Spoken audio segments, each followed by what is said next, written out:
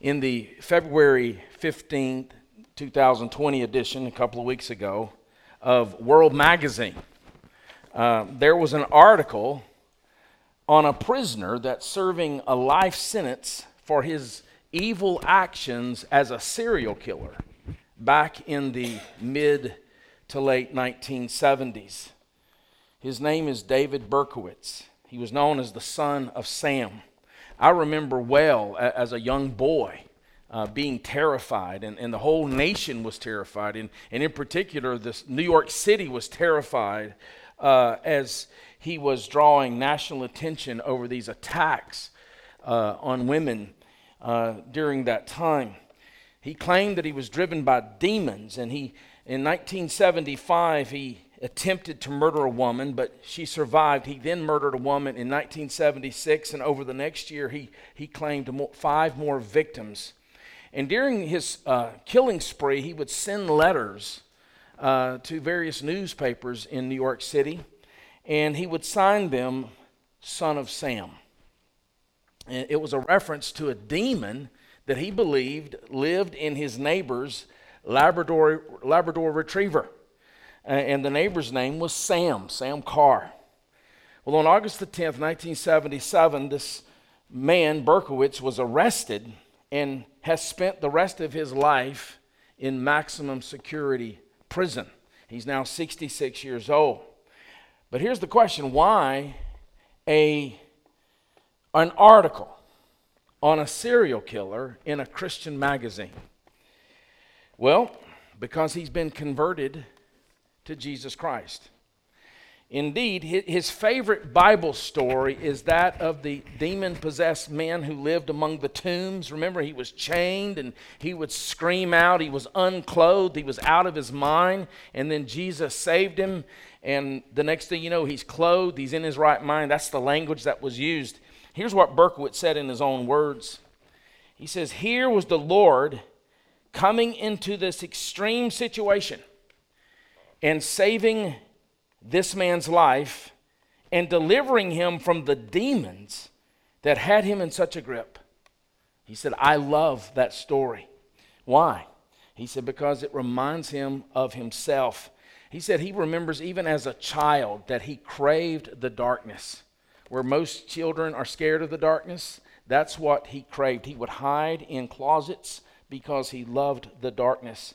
But now, because of the grace and mercy of our Lord Jesus Christ, he loves the light, and he lives in the light. Now, if you're like me, as I'm reading that article, there's something about it that rubs me wrong. The conversion of someone who wreaked such havoc on individuals and families, the kind of actions that those families will never, ever be the same. It rubs me a bit wrong, especially when you consider that most unbelievers never, ever are as evil in their actions as David Berkowitz was. Of course, that rubbing me wrong betrays a misunderstanding of the nature of grace. Grace does not come to a person because he or she is more qualified for grace than another person.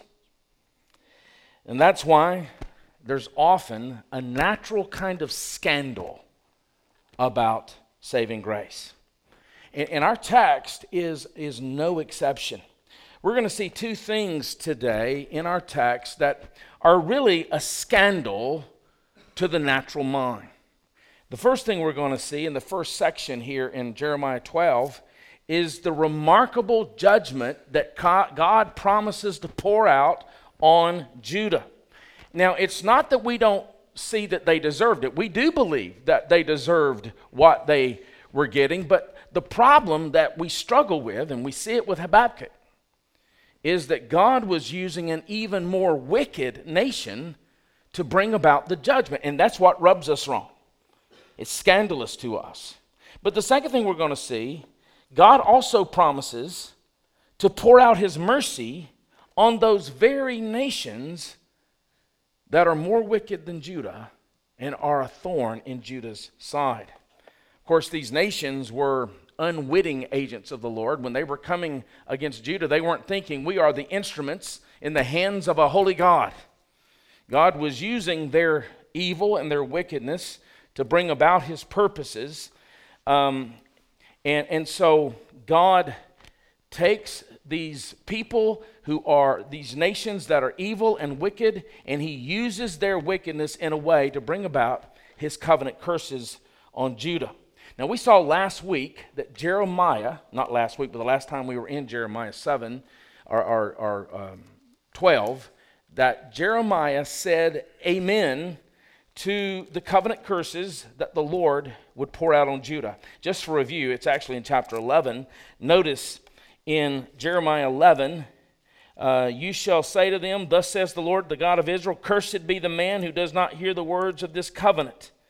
And then Jeremiah answered in verse 5, Amen. Or in the ESV it says, so be it. But it's more literal, Amen. And what he's doing, he's picking up the covenant curses and the amen to those curses in Deuteronomy 27.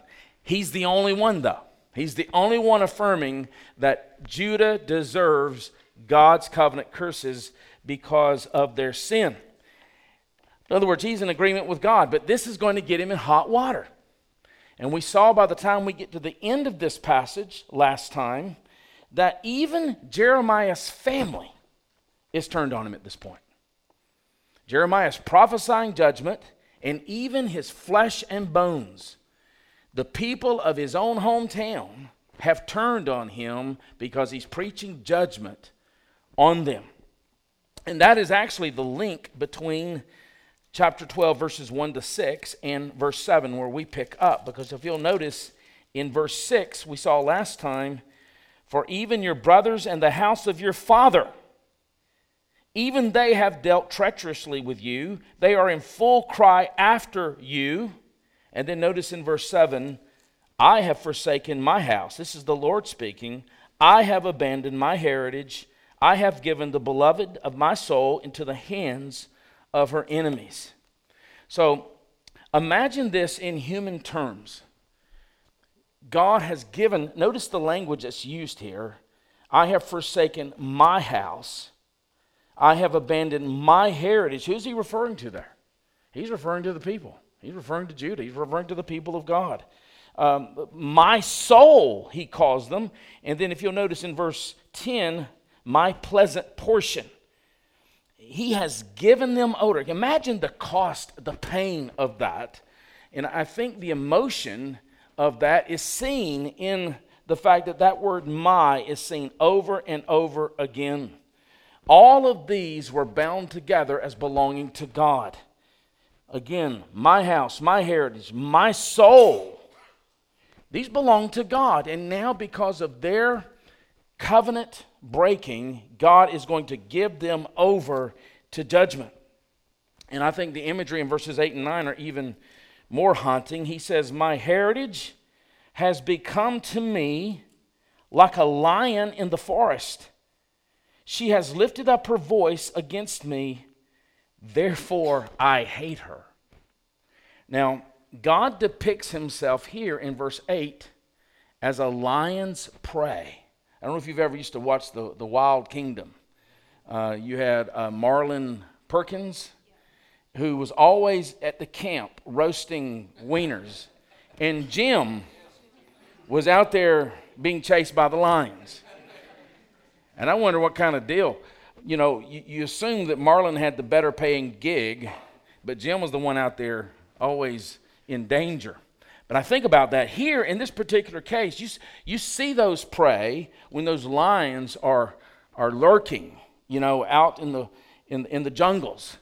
But here, shockingly, who is the prey? The prey is God. I mean, this is remarkable language. The lion is Judah, who have become so hostile to God that for God it feels like being mauled by a lion. And I think that one of the reasons this is important, now we're not under the Mosaic covenant, but our God is the same God. And this should give us a picture of what our sin, how our sin is viewed in the eyes of our God.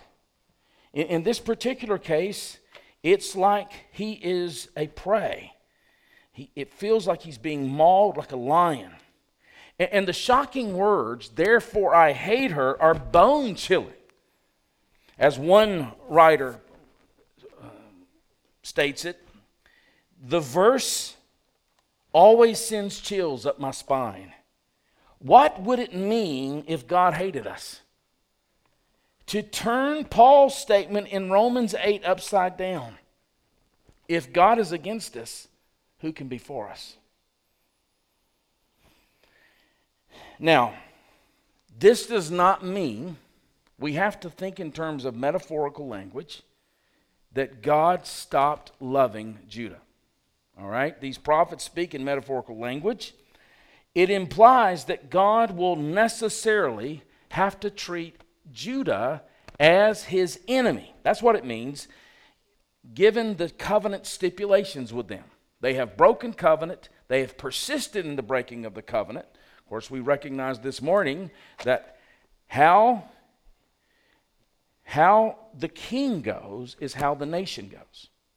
And so the nation is depicted as covenant breaking because the king is the covenant breaker. And so as the one goes, so goes the many. And so his sin, his covenant breaking apostasy is imputed to the rest of the nation. Even though there were godly people in that day, such as Jeremiah and his contemporary Habakkuk. And so by giving them over, it was as if his love had changed to hate.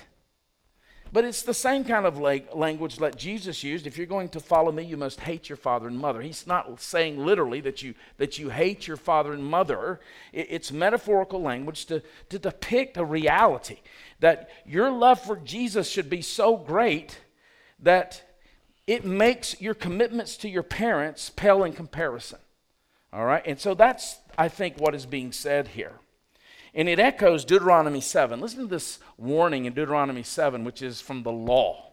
Verses 9 and 10. Know therefore that the Lord your God is God, the faithful God who keeps covenant and steadfast love with those who love him and keep his commandments to 1,000 generations, and repays to their face those who hate him by destroying them.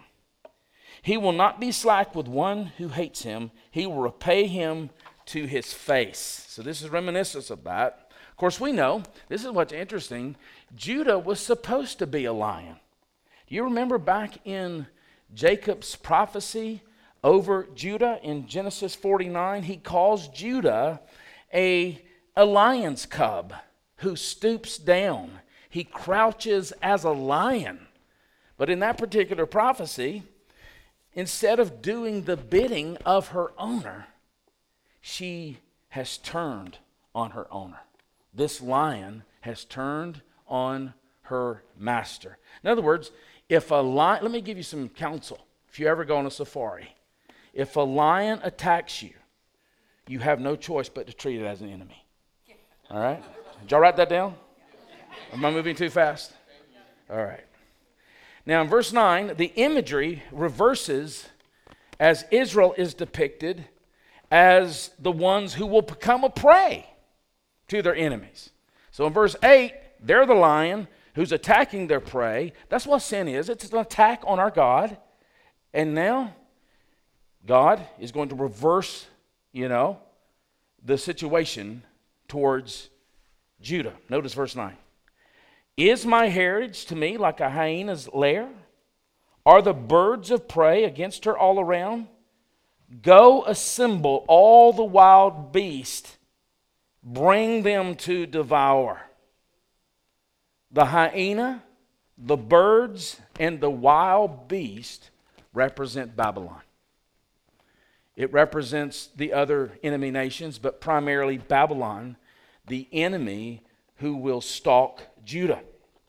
And then verses 10 to 13 describes the suffering and the misery that will be brought about by these enemy kings. Verse 10, many shepherds have destroyed my vineyard.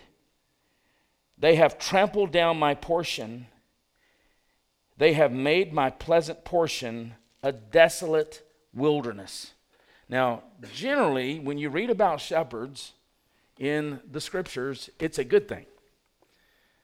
Normally, it's Israel's leaders who are considered the shepherds of God's people. But here, it's the enemy nations and the kings of those nations that are depicted as shepherds.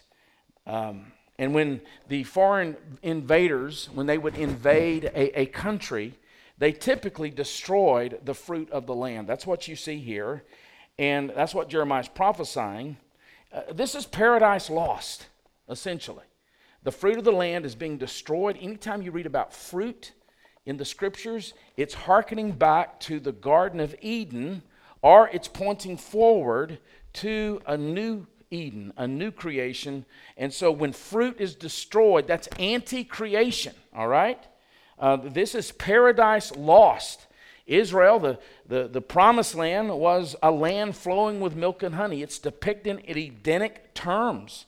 It's like the Garden of Eden for the corporate Adam. But just like the first Adam who broke covenant with God, the macro Adam has broke covenant with God. And what's going to happen? He's going to cast them out of the garden, just as he cast the first Adam out of the garden.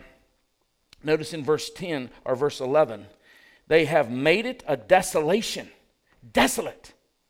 It mourns to me, the land that is, the whole land. Notice how often he uses that word desolation or desolate. I think he used it in verse 10, a desolate wilderness. And now in verse 11, they've made it a desolation, desolate. The whole land is made desolate, but no man lays it to heart. This is anti-creation. It's anti-Eden. And then notice verse 12, upon all the bare heights in the desert, destroyers have come. Now, it's hard to know because some of Jeremiah's writings, though they were written by Jeremiah, it's not chronological. The book is not chronological, and so it's hard to know if some of these things that he is discussing are happening at the same time or whether it's prophecy. Doesn't matter, because the prophet is always correct in his prophecy. So it really doesn't matter if this is happening or if it's going to happen. And so these nations would be used by God as instruments of judgment. It was the sword of the Lord that would bring calamity. All right? Now notice in verse 13, they have sown wheat and reaped thorns. Now that's the curse of the covenant. But I'm telling you that this applies to us in a very real way, though we're not under the stipulations of the Mosaic covenant. When we as believers seek to live in such a way where we deny the lordship of God, God has committed himself to see that we will not prosper. He has committed himself to see that his people will not flourish. He loves us too much to allow us to succeed in our sin. Unbelievers can. They're not under the discipline of God. Like I tell my kids, I'm not going to spank my next door neighbor's kids. We were talking about today, just a couple of years ago, two of our neighbors' kids came in our yard, and by the time they were done, you know that word desolation? Oh man, they stripped the bark off one of our trees. They painted we have some rocks in our little plant area, and they painted them blue. Oh my goodness. They got a little rebuke from me. But I told my kids, the reason I didn't spank them, they're not mine. They're not mine. They're not under my discipline. They're not sons. I said, if you had done that, it'd have been a bad day. And it wouldn't be because I lost my temper. It would be because I loved my kids too much to allow them to remain in that rebellion. All right? And so God, He loves us too much to allow us to flourish in sin. All right? And in the same way, even as God is bringing judgment on his people, we recognize with the eschatological promises laid out by the prophets that he's not done. That he loves his people, but he's wanting to root Canaan out of them. They were acting like Canaanites, and he was wanting to root Canaan out of these people. And so notice, they would plant grains, but they would reap thorns. What did Hosea say? Sow the wind, reap the whirlwind. I believe that's Hosea 8, verse 7. And when the people saw it, they would experience shame, knowing that their disobedience caused the disaster. Of course, we recognize that, again, what Jeremiah is referring to is the complete devastation of Jerusalem and the land by the Babylonians, as they would come in and ultimately would destroy the temple and take the king into exile. You know, modern archaeology, and we don't need modern archaeology to validate the scriptures. Scriptures stand on their own, all right? But modern archaeology supports all of these prophecies because all the towns of Judah that have been excavated were destroyed around 600 BC. Even secular archaeologists recognize that. So this is clearly, it's supported here. And so the Lord here gives over his beloved, and his beloved loses her paradise just like Adam had lost the paradise. And I want you to consider for a moment, who was the original audience of the book of Jeremiah? I think that's a very important interpretive principle. When we're reading the scripture, we need to ask ourselves, who was the original audience? Because you want to ask yourselves the question, who was the original audience and why was it written for the original audience? Well, the original audience would have been those believing Jews who are in exile. And you can imagine how they would have felt living in Babylon and reading these words. They have been deported from their home. They have lost everything. They are truly refugees by no choice of their own. The events of verses 10 to 13 are 2,700 years removed from us, but these events were raw and they were fresh for the original audience. The land had been invaded, the temple had been destroyed, and yes, they were covenant breakers. There was no denying that. But here's one of the issues that arises. You see it in Habakkuk, and you also see it in Jeremiah. We're going to see it later in Jeremiah.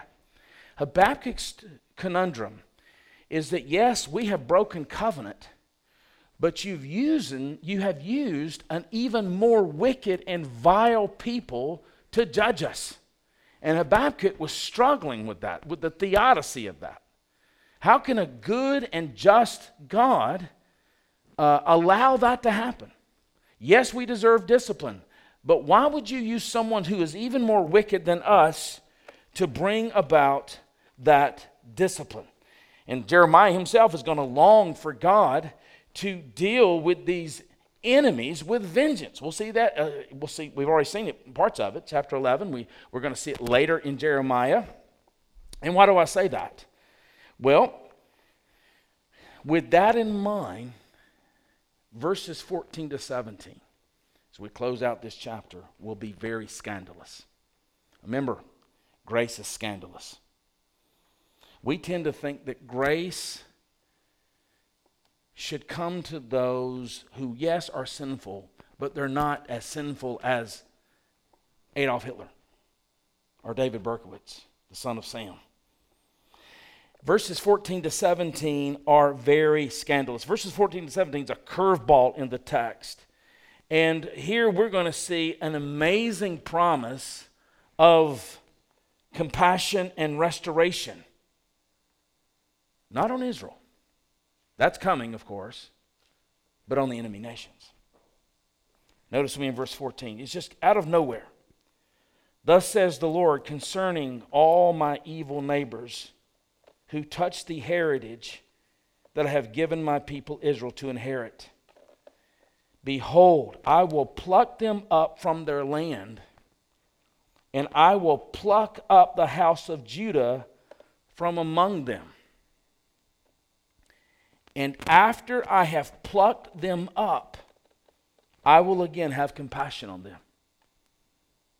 And I will bring them again each to his heritage and each to his land. And it shall come to pass, if they will diligently, who is that? Who's they? The enemy nations. If they will diligently learn the ways of my people. What are the ways of my people? Obedience in response to God's mercy and grace, and obedience through the sacrificial system. Knowing the wages of sin is death, and so the substitute animal dies in my place. All right? If they learn the ways of my people, to swear by my name, as the Lord lives, even as they taught my people to swear by Baal. They did that to my people. Then they shall be built up in the midst of my people. Isn't that beautiful? That's remarkable grace and mercy. But it's also a fulfillment of the Abrahamic covenant. Through your seed, all the nations will be blessed. All the blessings. We're going to see next week on Sunday morning, 1 Samuel 7:19, that the Davidic covenant is for the nations as well. Of course, at this point, the Davidic covenant is their gospel. It is through the king, the Davidic king, that the blessings will come. But if any nation will not listen, then I will utterly pluck it up and destroy it, declares the Lord.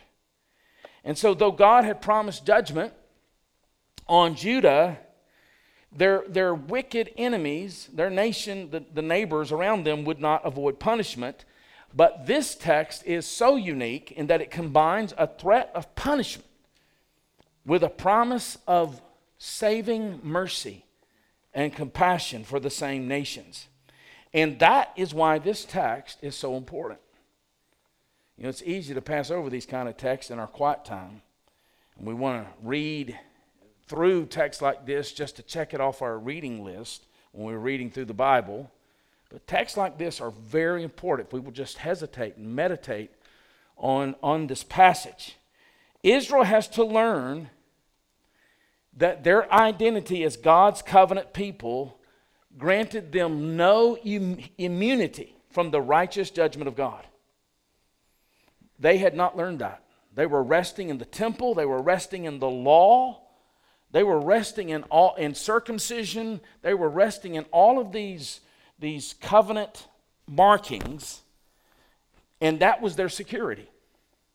Just like many people in the Baptist world, and it's wonderful to have grown up Baptist so that y'all don't think I'm picking on Baptists. I'm glad I grew up a Southern Baptist. And so when I pick on Southern Baptists, I'm an insider picking on them. I grew up in a world that if you walked an aisle, if you prayed the sinner's prayer, if you got dunked in the back of the church, we had a little pool outside. It could get cold too. You were really baptized if that happened. And that was your security. That was your mark of assurance. You know? And that's how they were. We're the people of the temple. We're the people of the law. We're the people of circumcision. Never mind the fact there's no evidence of holiness in our lives presently. There's no commitment to the Lord and His righteousness. There's no repentance. But we're the people of the temple, and they had to learn. God was teaching them that just because they were the people, God's covenant people, they had no immunity from righteous judgment. If they acted like the pagan nations, then they would have to learn that God would treat them as such. On the other hand, if they wanted the Lord to be compassionate and merciful, they had to recognize that this mercy would not and could not be confined to them alone. Remember, that was Jonah's problem. Jonah didn't want to go to Nineveh because he knew God would be merciful to them.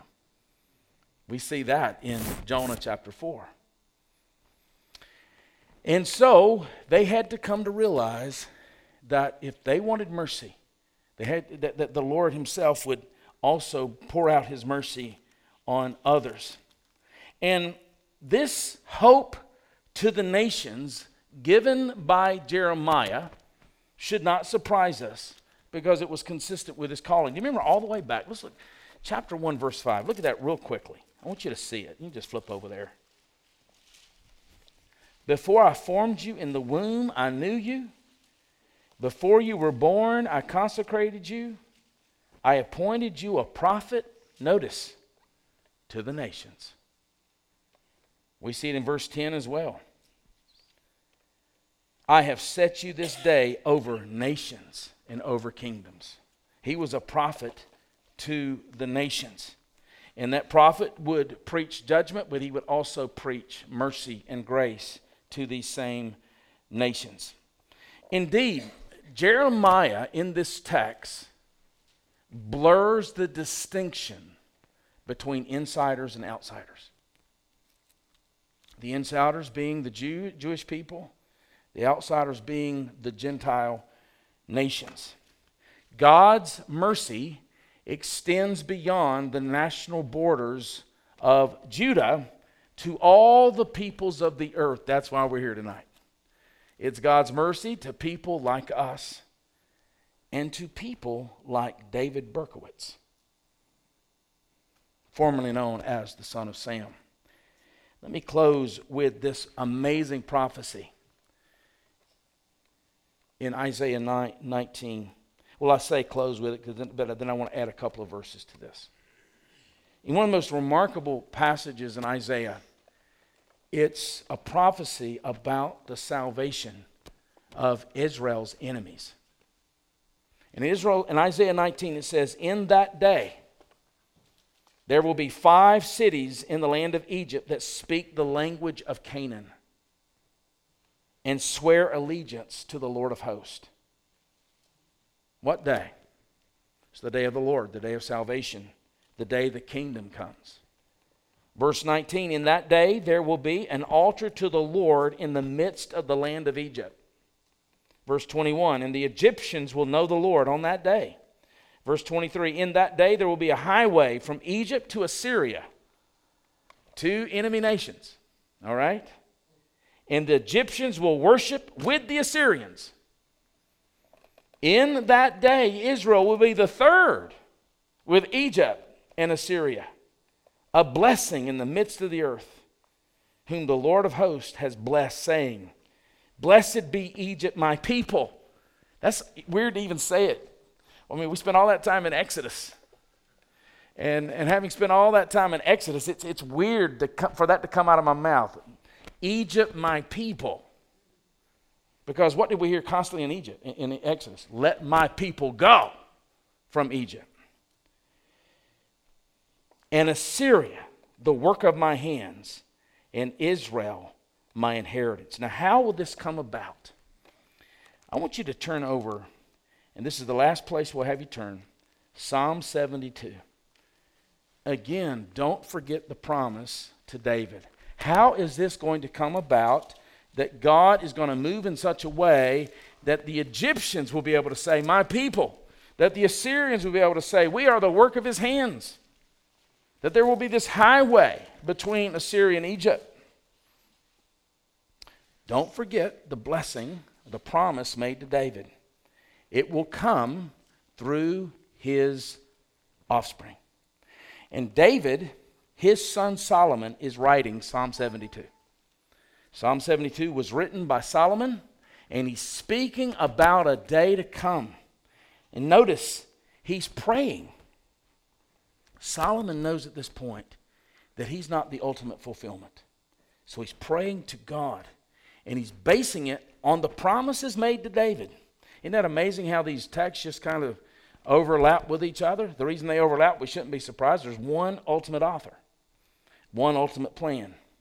And he says in verse 8, may he have dominion from sea to sea. Who's Solomon praying about? The Davidic king.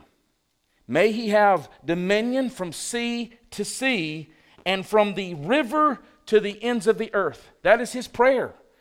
that this Davidic king would have a dominion that would encompass every nook and cranny of the earth. May desert tribes bow down before him, and his enemies lick the dust. That's Genesis 3:15 language. May the kings of Tarshish, one of their enemies, and of the coastlands render him tribute. In that day, the kings of Tarshish, the enemies of God, will render tribute to the Davidic king. It's worship. May the kings of Sheba and Seba bring gifts. All these are enemies. May all kings fall down before him. All nations serve him. Solomon realizes that this isn't me. Solomon knew his problems. He knew his limitations. And then notice in verse 17, may his name endure forever. His fame continue as long as the sun. May people be blessed in him. All nations call him blessed. Isn't that beautiful? So how will this Davidic king accomplish this kind of universal salvation? Not universal in the sense that everyone will be saved, but universal in the sense that every tribe and tongue, all the ends of the earth will know him. Well, let's go back to Jeremiah. It's an interesting verse back in verse 7 where the Lord says, I have forsaken my house, I have abandoned my heritage, I have given the beloved of my soul. That's beautiful. The beloved of my soul. Who is the beloved of my soul? It's Judah. And in particular, I would think the king of Judah. Because as the king goes to the people. I have given the beloved of my soul into the hands of her enemies. This is reminiscent of a text in Matthew 27:2. Listen to these words. And they bound him, and they led him away, and delivered him over to Pilate the governor. So Israel was delivered over into the enemy's hands. And in Matthew 27, the text tells us there's one who's coming to bring salvation. And the way he will bring salvation is he will be delivered over in the place of God's people. And when he is delivered over, he will receive the judgment that we deserve. He will satisfy the wrath of God on our sin. Our sin will be imputed to him. And then God will deliver him from the grave. He will raise him up. And in so doing, reverses the curse on people like David Berkowitz. And on people like us. Let's pray. Lord, thank you that you're a saving God. And we want to confess right now, there's no serial killers in this room. But there's no one in here that deserves your mercy any more than David Berkowitz. It is your grace, your mercy alone that we sit here saved tonight. And we pray, Lord, that mercy would melt us. And that melted heart would inform our lives and all of our relationships. And we thank you for that mercy that we have in the greater David. And we ask your grace and your blessings on our week as we go into this week, that we may be found faithful stewards of that mercy.